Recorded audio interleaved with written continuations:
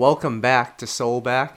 This is the R&B podcast. Kyle here, and I'm back with Ed and Tom. What is going on, guys?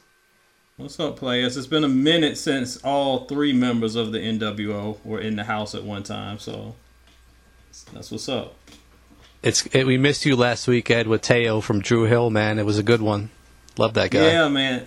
That is a good guy. I'm really glad and excited that we could get him on. He doesn't get enough credit, so shout out to my dog.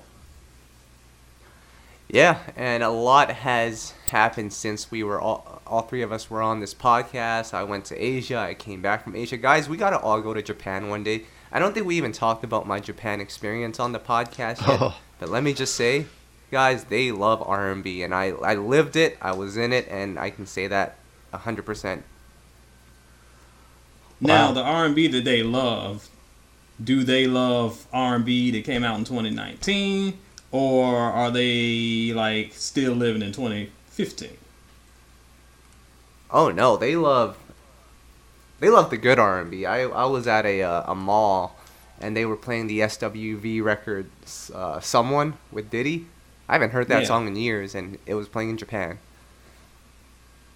I don't think SWV would say that was one of their better songs, though. So, Regardless, if you said they were playing Human Nature, I might get excited. No, well, 90s R&B is 90s R&B, Tom. And then at another, Exactly. at a restaurant, they were playing one of Seven Streeter's EPs. Like, who does that? Who plays a whole EP by Seven Streeter? And I love Seven Streeter's music, but Really? I mean, you don't Wow. get that. You don't get that in the U.S. or Canada. I don't know if you get that anywhere in the world, and we love Seven Streeter. Yeah, man. But like I said, a lot has transpired since we were all on this. Ed, I'm sure you've seen the new Sonic trailer. Tom and I talked about it last week, but Sonic is looking really good in this new movie, eh? Looking really good. It's like somebody has a Target costume on. Like, why is his legs baggy? What is going on with Sonic? I've heard a rumor that they're going to, due to the outcry, they're going to retouch the whole thing. But why we're having a Sonic movie in 2019 with Jim Carrey? I'm like, are we sure this wasn't locked in a vault from 1997 or something? It seems a little out of place. Wow. Fair enough. Now, Ed, we missed you last week, but we were raving about this Fantasia record that just came out. Do you want to touch on that? I know you posted about it on your blog as well. Yes, and I've totally forgot until you brought it up. I am a fan of this one. Now, as many readers know, I am a fan of Fantasia. I am not often a fan of Fantasia when she goes on her Easter Sunday riffs and goes ballistic and screaming and snotting on the stage. I know y'all love it, but the screaming can be dialed back a few notches. However, in this new song, we get pure vocals. It's a true R&B song. It is pretty much everything I would want from a Fantasia record in 2019. So I'm looking forward to her new project, and probably one of my favorite R&B songs of the year so far. Absolutely. Now, Tom, you posted a thing on our Instagram. You've been doing it quite often over the last 2 weeks, but you've listed out 4 artists, and you asked who should open up the show, who should close the show, and it's an interesting one because man, and this one I thought was interesting. So we have Jasmine Sullivan, Fantasia, Ciara, and Keisha Cole, and out of those 4, I would say, I mean, it's between Jasmine and Fantasia as far as having the least amount of hits when it comes to like mainstream, but everyone picked Fantasia to close the show. So I guess concerts aren't just about the hits, right? Man, I mean, I'll just chime in real quick. I feel like our readers are probably the small majority of who knows what's going on with R&B. But if you ask the people off the street, they'd probably say Ciara. I mean, just based off the hits and thinking she's a celebrity. I don't think it's the right pick, Ed. What do you think? Absolutely not, please. I mean, Ciara's going to get... Listen, it's being real, dog. Ciara gets the shine right now because who she's married to. And I'm not saying that as... And I'm not comparing that she's lesser than. But she's in the headlines right now because of her husband, because of her beef with that garbage rapper, baby daddy of hers. So, of course, because she has the quote-unquote highest celebrity due to social media buzz, she's going to be seen as the superior artist.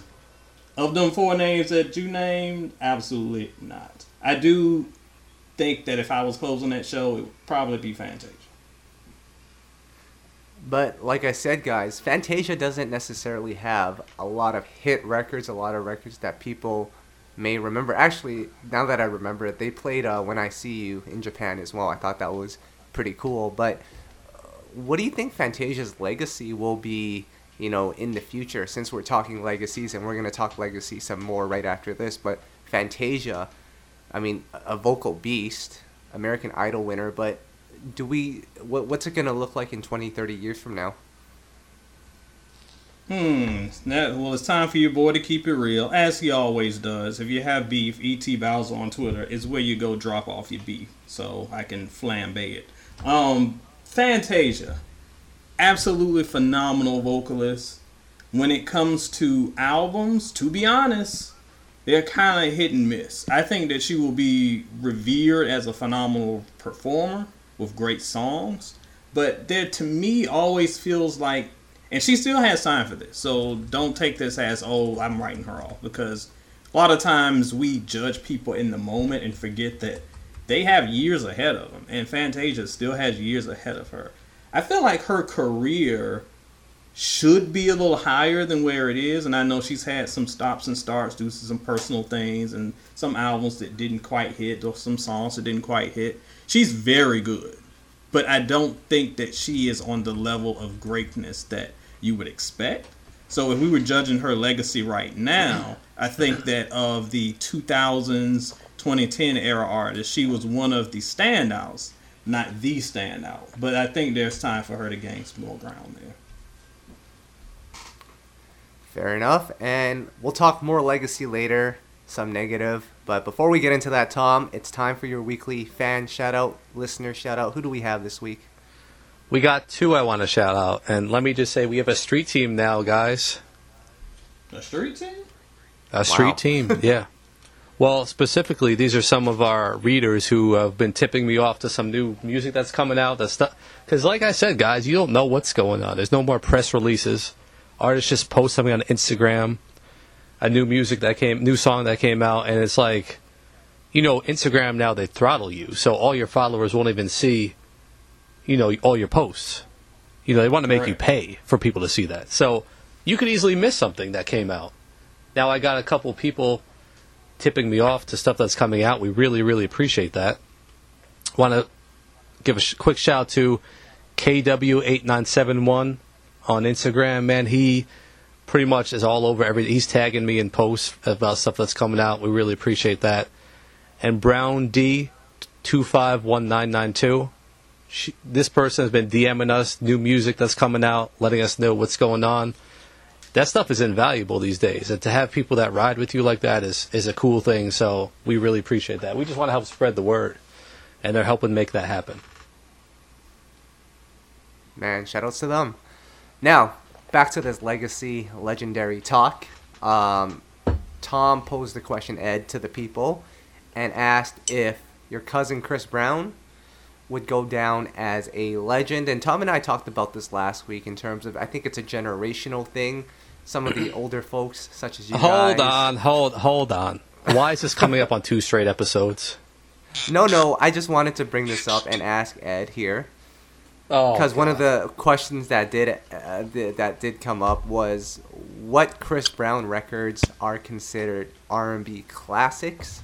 I know one of our readers said Kiss Kiss with T-Pain, which was unanimously shut down. But, Ed, I'm going to throw it to you. What are the classic Chris Brown records? Oh my gosh, player, you put me on the spot. As we all know and have discussed here many, many times, I am very selective about what we call a classic because I can't stand it. I don't know what it was. It's something about maybe 2010 where we decided we're just going to name everything classic and everybody's going to be a legend. And if anybody's had a career longer than 6 years, you're a legend and you're an icon. No. That is a select label for select artists and select songs. I don't throw that term around a lot. When it comes to legendary or classic Chris Brown songs to me that will transcend generations. I'm not talking about a song that you liked when you were in high school. That's not a classic. That's an old song you liked when you didn't know no better. A classic is a song that will go on to stand the test of time. The little kids dancing to If It Isn't Love, the New Edition routine, that is a classic because it has transcended generations, 20, 30 years. Michael Jackson got a whole bunch of them. Janet has a few. There are many classic songs. And when I think of my cousin Chris's discography, songs that will last beyond the era, I'm not just talking about songs that was hot in the T-Pain era. That's an era. That's not a classic. A song that will kind of extend beyond that, maybe Yo, but that's really the only thing that pops to mind. Hold on, Ed. You sound like an old hater right now. So what you're telling me is there's been no classic songs in the past 10 years in R&B music? Did I say there were no songs? I'm talking about Cousin Chris. Name one of his songs. First of all, that man has been out for 15 years and has 2 decent albums. How are you a legend and your discography is full of garbage? Other than the first 2, who's rocking a Chris Brown album? I mean, don't look at me, man. I gave up on him after Deuces came out, and I heard Hoes Ain't Loyal, and I was like, okay, goodbye. Well, I'm sure some folks will call that classic, too. But again, are you going to be listening to that at the old folks' home? Well, actually, I will. Well, let's scale this back here. I think yes, Yo will be a classic. I think With You will probably go down as a classic as well. Let's just keep it real, though. If Yo came out in the 90s, it wouldn't even have been a single. I mean, just being honest. No, I mean, that's true, but you can't judge that by that. There are lots of songs that came out in the 90s. If it came out in the 60s, them things would be on the left on the cutting room floor. Well, then we have to say Deuces is basically a timeless song based on versus everything else at the time. If you're looking at it like that. That was no, because argument. No, it has to be able to transcend the era. It can't just be a song that was hot in its era. If Deuces, I like Deuces a lot. It's one of my favorite songs from him. I don't see that transcending the era. I see that being hot for its era. That, to me, is what defines a classic song. Is Deuces going to tear the club up in 2040, or is it just a song that we like now because we used to like it when we were younger? That's the difference. I think if we're going to go by that statement, I think Loyal will go down as a classic. I can see people rocking to that in 2040. You might be right. But the other thing that we have to keep in mind in these convos is that we're talking about stuff that are classics that aren't even that old. Nobody was arguing about classic songs from Teddy P back in 1977. Like we let the songs marinate, become part of the culture, and then decide after the fact, okay, we saw the impact it's made. It's hard to have an impact on the song that's not even that old. Speaking of Teddy P, I'm sure he'd be rolling over in his grave if he heard These Hoes Ain't Loyal. Come on. Calm down. I'm sure he was. All right. Now, one more point about Chris Brown. Ed, we went through the features on his album last week, which include Lil Wayne, Drake, Gunna, Tory Lanez, etc., etc. I have some breaking news about this new Indigo album. Chris Brown just turned 30 last week, and he announced this Indigo album, Ed, will have 30 songs. Are you ready? Here we go again. I barely survived. I have had 15 years shaved off of my life listening to that last album. What was that, 45 songs? Now we got 30 more? A song for every year of his life that's disappointed us? So that proves he's going to have 3 good songs because he only gave us 3 good years. Can we move on, please? I'm so tired of talking about Chris Brown. That's your boy. All right. Legend indeed. All right, let's talk about some other things. Now, if you don't like artists that drop music every year, every 6 months, how about D'Angelo, who drops music like every 6 years? Tom, he has a documentary coming out. Ed, I've been waiting to talk to you about this, man. D'Angelo. We got to fight over this one. Oh, gosh. What's up with D'Angelo? Well, first of all, yes, he's got a documentary coming out called Devil's Pie. It released at the Tribeca Film Festival already, but I think it'll be available for everyone else soon. But man, we posted an interesting question to the readers, and it was pretty much how many classics albums does D'Angelo have? And really the discussions around the album Devil's Pie. Now, a lot of the readers said, yes, it is a classic. I disagree. I know you think it is, but like my point is, well, Ed, I want to hear you say why it's a classic. No one was really able to explain why it's a classic. Well, to be honest, no offense to our readers, because I wasn't there, I didn't see the conversation. But as we just discussed with Cousin Chris, people don't understand what makes a classic anyway. Classic has just become song I like. I like that song, it's a classic. I used to like that song, it's a classic. That's not what a classic is. The reason why, and I've gone on record before, I am not a fan of Voodoo. I do not like that album. But as an unbiased reviewer, I can speak and say that album is a very well done, updated sound of the kind of 20 years prior funk sound. It is a kind of a mesh of R&B and funk, and it kind of laid the groundwork, not specifically, because we didn't see a whole bunch of Voodoo copycats, but the sounds and elements and instrumentation, that kind of dark sound that we saw on that album would go on to lay the groundwork for the neo soul movement, which was kind of getting in high gear then, but really took off after that album. So to me, going back to my definition of what makes a classic, is an album that has lasting impact on a genre after its release. Not something y'all yelling about on Twitter for 2 minutes and then forget about, like that Lil Wayne album or that Meek Mill album. This is something that continues to have ramifications long after it dropped. That's why, even though I don't listen to it hardly at all, there's only a couple songs I really tolerate on that album, I can recognize what it did for R&B, what it did for his legacy, and what it did to push the genre forward. So to me, it's a classic, but I ain't really rocking with it. I mean, I'll just say quickly, I don't think it's a classic. It doesn't have staying power. When do you ever hear Devil's Pie? When do you ever hear Left and Right with Method Man and Redman? Like, they don't play these songs. Now, don't get me wrong, Untitled is one of the most covered songs I've ever heard. Sure, it's it made a huge impact at the time. But I wouldn't say this album has stood the test of time, Ed. Well, I think when you're looking at, because you're looking at the singles, and I agree that those first two singles didn't really even do much. But Untitled is the one that's gone on to infamy for many different reasons. However, again, we have to look at the sound and what came of it. And one album that I compare it to on the hip-hop side is Kanye's Dark Twisted Fantasy album. I think that album is very overrated. And I'll get into that. You want to talk to me about that, hit me up on Twitter. Because a lot of that is hype.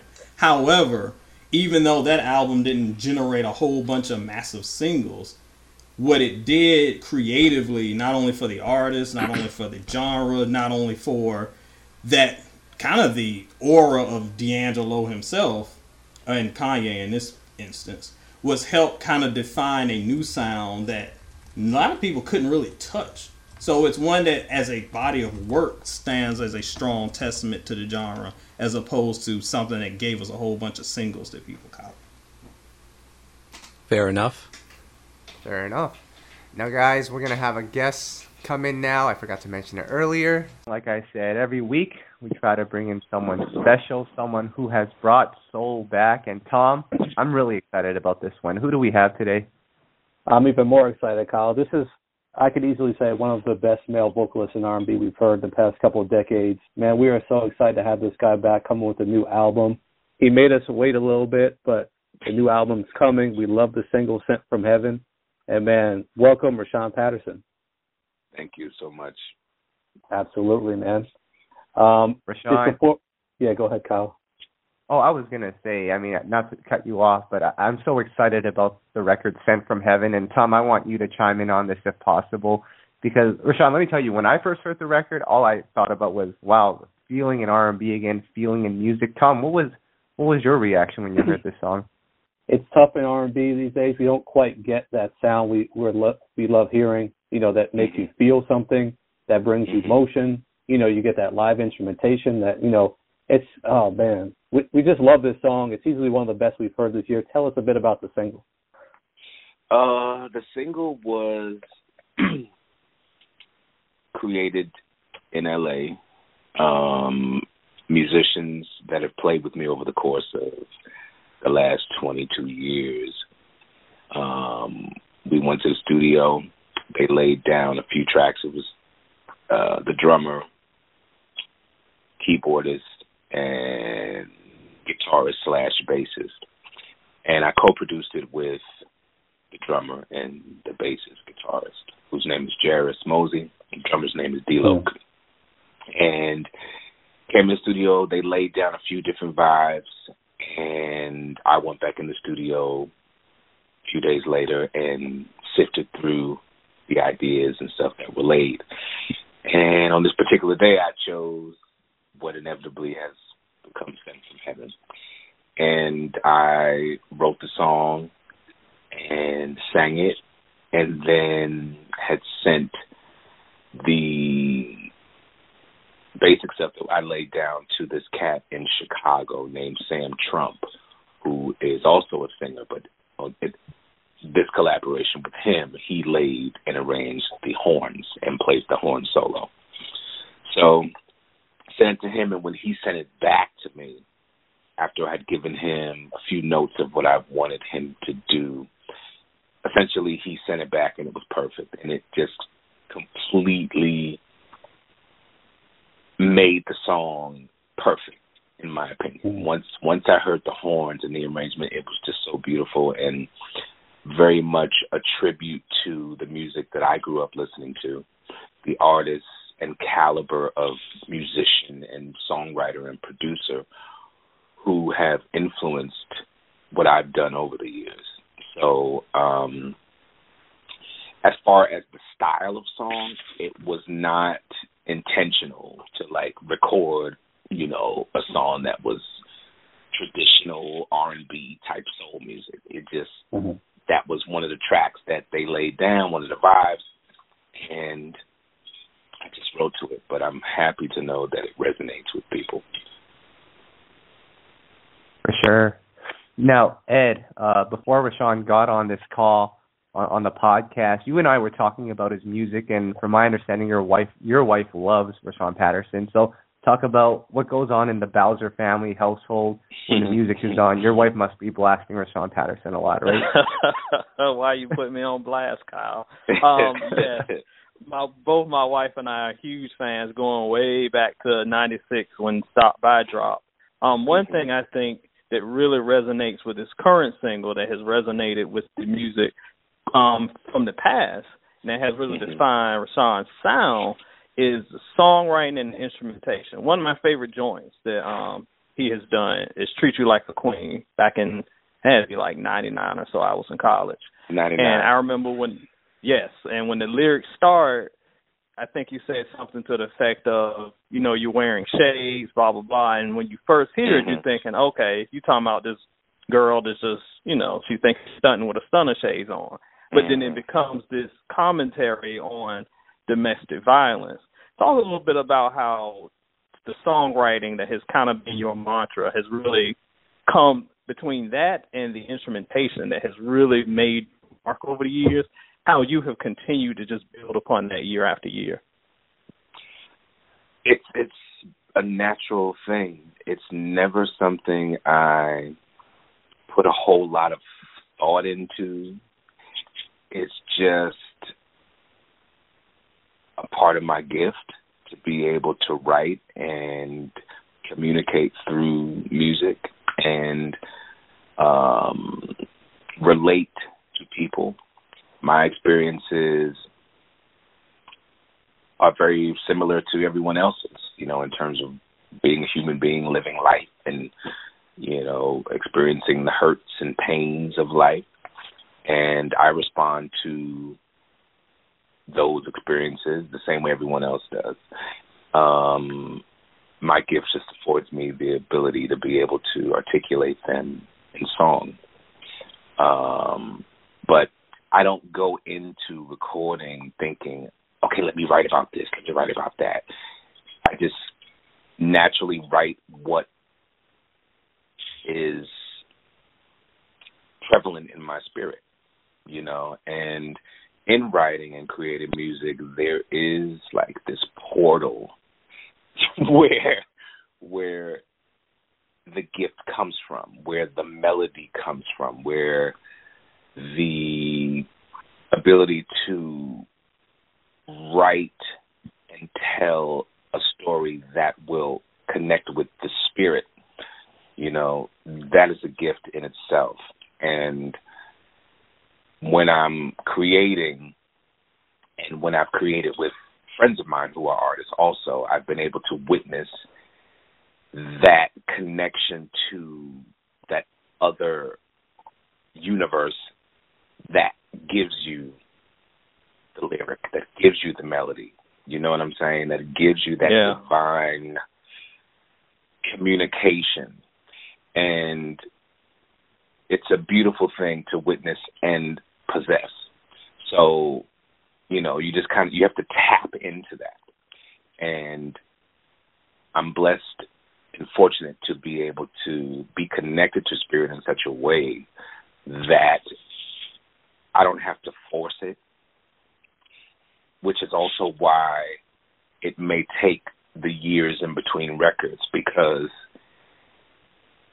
it's something that I don't force, and I wait until I have something to say and communicate that's strong enough for me to want to. And of course, I wait until I'm inspired to, and then, you know, spirit kind of says, okay, it's time to do this again, you know? Yeah, and based on that, that really made me think of something that has really come to mind with some of our younger listeners, Rashawn. We see a lot of artists especially from the mid-'90s, the D'Angelos, the Badus, the Maxwells. A lot of artists will see them drop an album maybe every 5 years or so. And because we live in this era of social media and immediacy, and you got to drop something every 3 months or you're irrelevant. Right. It's good to hear you talk about the importance of letting the music breathe, letting the craft breathe, taking that time off to kind of develop your thoughts. Is that something that you think that artists need to embrace more, or is it more of because again, it's a different time, a different era. Should they go with the flow, or should they take time to just kind of, I'm going to step back, reevaluate, and then come strong later? I think it's important to absolutely go with the flow. You know, if your creative flow is at a pace where, you know, it's just popping out of you and it's good and it's meaningful, then go with that flow. But I feel like there will come a point when you exhaust yourself and you may not necessarily have within that pace that you had been flowing at, there may not be that much depth or substance. You know, it may become redundant. And at that point, I feel it's important to be able to look at that and know that you can take a step back and breathe and live and let the music that you have made run its course. Because music, in my experience, I have, with the albums that I've made, from the first one till now, people are constantly discovering who I am and what I've done. So people in 2019 who are just discovering who I am can go back 22 years ago and hear music that still is credible, that still fits into this time frame that we're in, and that music still speaks. That music is still fresh. That music is still able to resonate with people as if it just came out today. And I feel like if I were pressured or took on the pressure over all this time to feel like I had to always have something out every year or this and that it would to some extent diminish the value and validity of what it is that I put out. You know what I'm saying? Like, you know, the vocals could always be good, and because I know how to write a song, I can write a song about, you know, trees and water. But do we need a song about trees and water?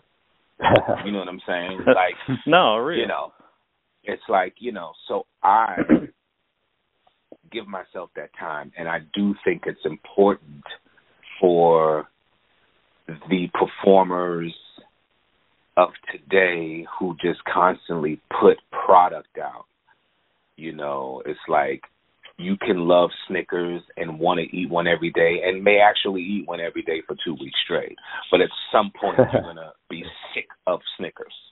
You know what I'm saying? Like, you know, it's good candy, and it definitely satisfies, you know what I'm saying? And if you haven't eaten, a Snickers will absolutely let you float through for a few hours without a full meal. But eventually, it's not good for you. You know what I'm saying? And you get tired of it. So in this current climate, I get pretty bored because a lot of it is monotonous. And inevitably, it's just noise, you know, unless you're digging and finding artists that are feeding you, that are out there truly speaking from their experience and putting thought and intention into making art that is impactful, because they are there, we are there, you know. But in terms of mainstream, like, that shit is just, you know, I can't even really put it into words, but it's just not for me. Right. You know? We know exactly what you mean. And we even comment often on this show about how some of our favorite artists from the 90s and 2002 release music every year or so. They feel like they need to, and the quality just isn't there. So we wish more artists would take your approach. Wait till you feel it's time, not just do it because you feel like you have to. I think that definitely works. And I think we're definitely going to hear that on your new album, Heroes and Gods, which is coming out. Man, what can you tell us about the album? The album is very much like my previous ones in that it's broad in the scope of exploring different genres, you know what I'm saying? Like, over the course of my career, I have tapped into different vibes, you know. I've never been one to box myself into one genre, even if that genre was where people were introduced to me, where people fell in love with what I do, where people wish I would have stayed, all that. Like, I feel that, but I got to go where I need to go. So I feel people who have fully supported my craft and have been aware of every album that I have released and the journey, they are aware that it's going to be a mixed bag. You know what I mean? Right. So this album is in the same tradition of those previous records. This album is, as my others, always rooted in love and the growth from experiences with love and relationship with people, the desire that I have always had to be progressive, not only musically, but in my beliefs and articulating through song what that transformative growth has been for me, and in terms of spirituality as well, and really being able to express the importance of owning one's power, being able to identify the power in others, you know, and understanding that we are all a reflection of one another, particularly when we do reach certain levels of transcendence and growth. People come in our lives to mirror that, you know, and assist us to grow further. And that's what this album is about. Nice. Yeah, as you've been giving us so much through this conversation, I stumbled it's been years since I've heard it. I completely forgot about it, but I stumbled across Can't We Wait a Minute from when you first released that record. And wow, that song is so powerful. And I've read comments where people are saying, like, I have to hear this at least 3 times a day. And it just reminds me of how powerful music is. And, of course, we got to bring up the record that you did for Brandy, Baby, which is a classic in the genre of R&B, of just music in general, even because it crossed over and it did so well. Just talk about the impact of that song for your career. That song was very instrumental in me attaining my publishing deal back in the day, as well as my record deal. I had been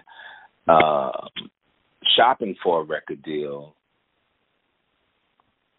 around the time that her song was released. But once it came out and became successful, you know, it added to the value of my name as an artist and songwriter. So I was 19 when Baby was released, and it was very unexpected for me. I didn't expect it to be as successful as it has been.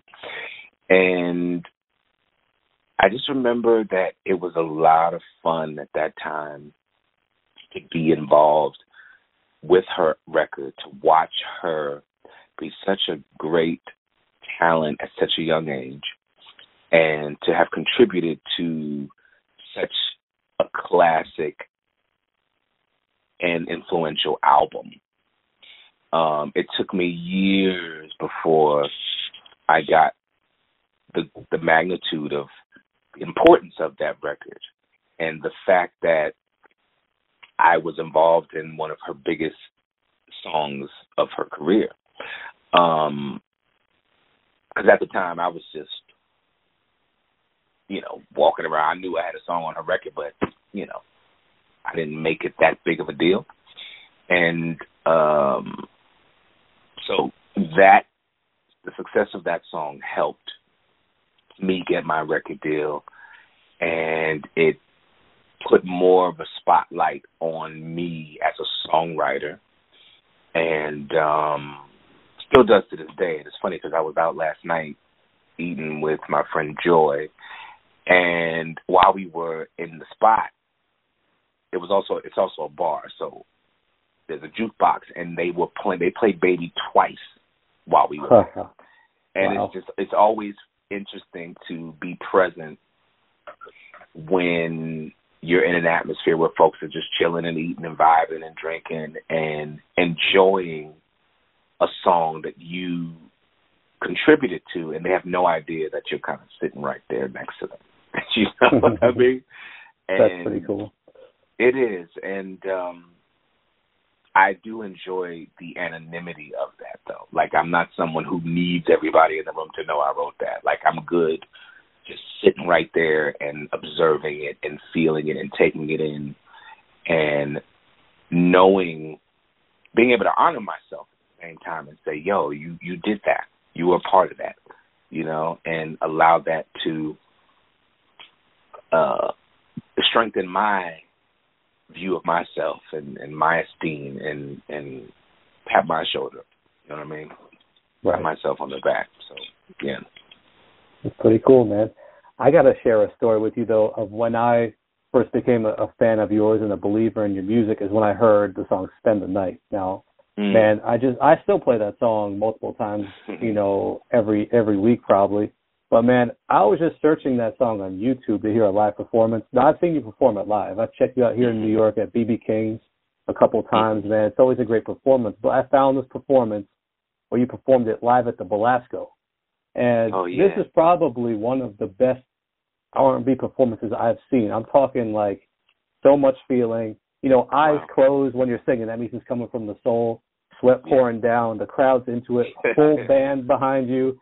You know, it's just and you did like an extended version where you were kind of just freestyle singing at the end. Like, you don't really get that type of thing. And like, that type of feeling was what us R&B fans crave, man.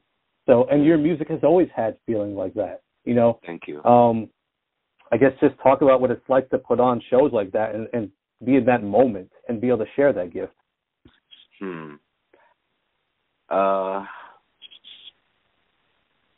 Before I step on a stage, my intention is to always be able to connect with spirit and go to that place where I am a conduit, but also navigating the room consciously. So it's a fine line of being able to separate yourself from the room so that you can connect to the heavens, but then also dictate the mood and the energy, you know, and where it can go. For me, as a singer, I have to detach myself from me so that I can go to that place, because that place for me it's otherworldly, and it's difficult to put into words, but the best way to describe it is to say that everything that you feel from watching and listening, all that does for your spirit, it's probably 60 times more than that for me. Wow. That's amazing. For the singer, for the artist, you know, that's transferring all of that information and energy. Yeah, that's the best way I can describe it. But I've come to appreciate and further understand at this point in time that is what my supporters come for. They not only come to hear their favorite songs, but they come to feel that. Right. And there was a time in the beginning of my live shows when I initially started touring, and I was tapping into that. And, you know, a song could last 12 minutes. Oh, wow. And it was probably too much, you know what I'm saying? And people were like, okay, I need for him to, like, stop and, like, go to the next song. But over time, I learned to tap into that, not stay there as long unless it was totally necessary and spirit was just demanding that. Right. But over time, I have found the balance, and people that come to have that experience come specifically to be lifted. Right. You know, spiritually, mentally, like, and to know that is also why it is necessary for me to be the artist that I am, because it's affecting not only my own further awareness of spirituality, it's assisting others to do that. It's allowing people to go on that journey also and go to that galactic place that actually exists inside of all of us. Wow. Because really that's who we are. That's where we come from. So we get to reconnect with that in live shows. So if you're out there listening and you have not been to one of his shows yet, it's an experience. I've been to a few of them. So please, you know, come to one when he's in your city. Absolutely. Love your live show. Thank you for that. Thank you. So we're just about out of time. Is there anything you would like to add? I would just like to add that I'm grateful and thankful to you all for having me today. And to, I got soul because y'all have been riding with me for some time now and been very supportive. And I appreciate that love that y'all give me and the audience that y'all have who supports what I do also. So thank you for that. Absolutely, man. Always glad to support. Like I said, man, we're really excited you're coming back with this album this year. Can't wait to hear it. You know, love the single. And, man, we'll be rocking with you and helping to spread the word so people know they need to hear this quality music, man. Thank you so much. And all right, Ed, that was our guest, man. Another great guest for us. Listen, it's always good to hear my boys come through, dropping some knowledge, whether it's talking about live shows or we're talking about just the overarching impact of a career. Rashawn Patterson, my man. Shout outs to Mr. Patterson. Now, Ed, can we get into the player, please? We can. You already got me riled up, so. But Rashawn got me in a good mood, so we can go with it. Well, I was going to bring up Cousin Chris again, but I think you had already annihilated him enough with your earlier rants. But I'm just going to mention this, and you can tell me what you want to say. But Chris Brown was beefing with this group Churches, I think is the name, because Churches took a stance and said, I don't understand why Marshmello is working with Chris Brown. He is a woman beater, etc., etc. In which Chris Brown replied back with, bunch of losers. These are the type of people I wish walked in front of a speeding bus full of mental patients. Why is he including the mental patients in this? First of all, I forgot totally that this even happened, and I didn't realize he was beefing with Churches. Why is he beefing with Churches of all people? That's anyway. Cousin Chris, I have to yell at him at the family reunion. Anyway, this proves that my boy has issues. Why would you want someone to be hit by a bus? Vehicular homicide. Oh, and let's make mental patients too? How demented is this dude? Yeah. Next player, please. Apparently Taylor Swift copied Beyonce's Coachella performance. Oh, boy.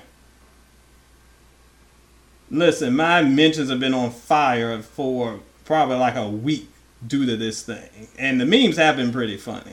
I will say this. There have been some people who've been like, I don't see what the big deal is. They just had a marching band. Seeing that Beyonce just had an entire documentary based around this marching band culture, HBCU culture. And here she comes out here with her own band. Man, you don't get your raisin potato salad stuff out of my face. If you're going to be...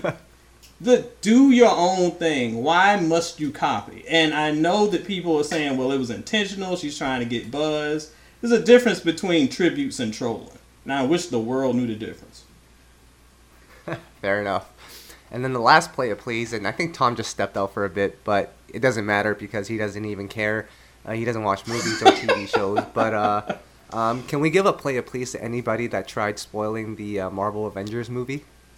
Not only can we give a player, please, we can give them hands because I had it spoiled for me. I was not able to see it opening night like a lot of you weirdos. Some of us have to work and have other responsibilities. I couldn't see it until 2. Well, no, I think I saw it Sunday. I saw it Sunday afternoon, so a few days after. And even by then, I had it spoiled by the internet. And I stayed off the internet. I stayed off of social media. I disabled the text on my phone because I didn't want one of my friends to accidentally slip up. I stayed off of Soul and Stereo because I love my readers, but I didn't want them to accidentally slip up. And it was still spoiled. So to those who like to spoil, I can't wait until my Jays meet your balls one day. Wow. On a serious note, though, before we get out of here, when is it an appropriate time to talk about that movie in public? Because I was at Dairy Queen yesterday with my friends, and we wanted to talk about it, but we had to caution ourselves because there were people around us, maybe in the restaurant, that hadn't watched the movie yet. Good for you for being respectful. Here's my thing about spoilers, real quick. When it comes to if you're watching a live TV show, so I will use Game of Thrones, for example, because that's been a conversation. If you are watching a TV show that's airing live, and you are live tweeting about it, that's fine. It's airing live. If you don't have time to watch it, don't get on social media. You know folks are talking about it. If it's a book or a movie that will take considerate amount of time for people to find the time to actually see it, because people don't have time to sit and read a whole book in a day, or people don't have time to go run into the movies right after work because they have responsibilities. Play it. At least give them a few weeks. Jeez. And a movie that's as spoiler heavy as Avengers, I would say at least a month before you yak about it on social media blindly. You want to talk about it with your boys or your girls? That's cool. Do it in private. There used to be this thing called a phone that you didn't text people on. You just talk to people on it. Just get with your crew and just talk, or just meet up and y'all can have lunch and chat about it. You don't have to spill your guts on social media all the time. Give people a chance to see it. So yeah, I'd say like a month and then chill. Everybody just calm down. And I'm still pissed I got it spoiled, so I'm bitter. All right. Well, before we end this, I guess, let me just say, Ashanti, I love you 3000. Anyways, Ed, what's going on my with God. SoulandStereo.com? How I missed this place. Soul and Stereo, it's been kind of quiet lately. We haven't gotten too many album releases, but by the time this podcast drops, we should have some new album releases popped up, which means your boy will be back in review mode. I've got a new edition of Love Letters up, and hopefully by the time this posts, I'll have my ranking of the entire Jodeci discography. I'm not just talking about the 4 Jodeci albums, the Casey and JoJo albums, Casey's solo album, tons of stuff on SoulandStereo.com. That should be up soon. Dope. Guys, I think that's it for this week's podcast. Thank you guys for listening in. We had an awesome guest. And we're going to keep this going. Man, so many things to talk about in R&B every week, but we're going to keep this going. So with that said, this is Tom, Ed, and Kyle, and we are out of here. We're out.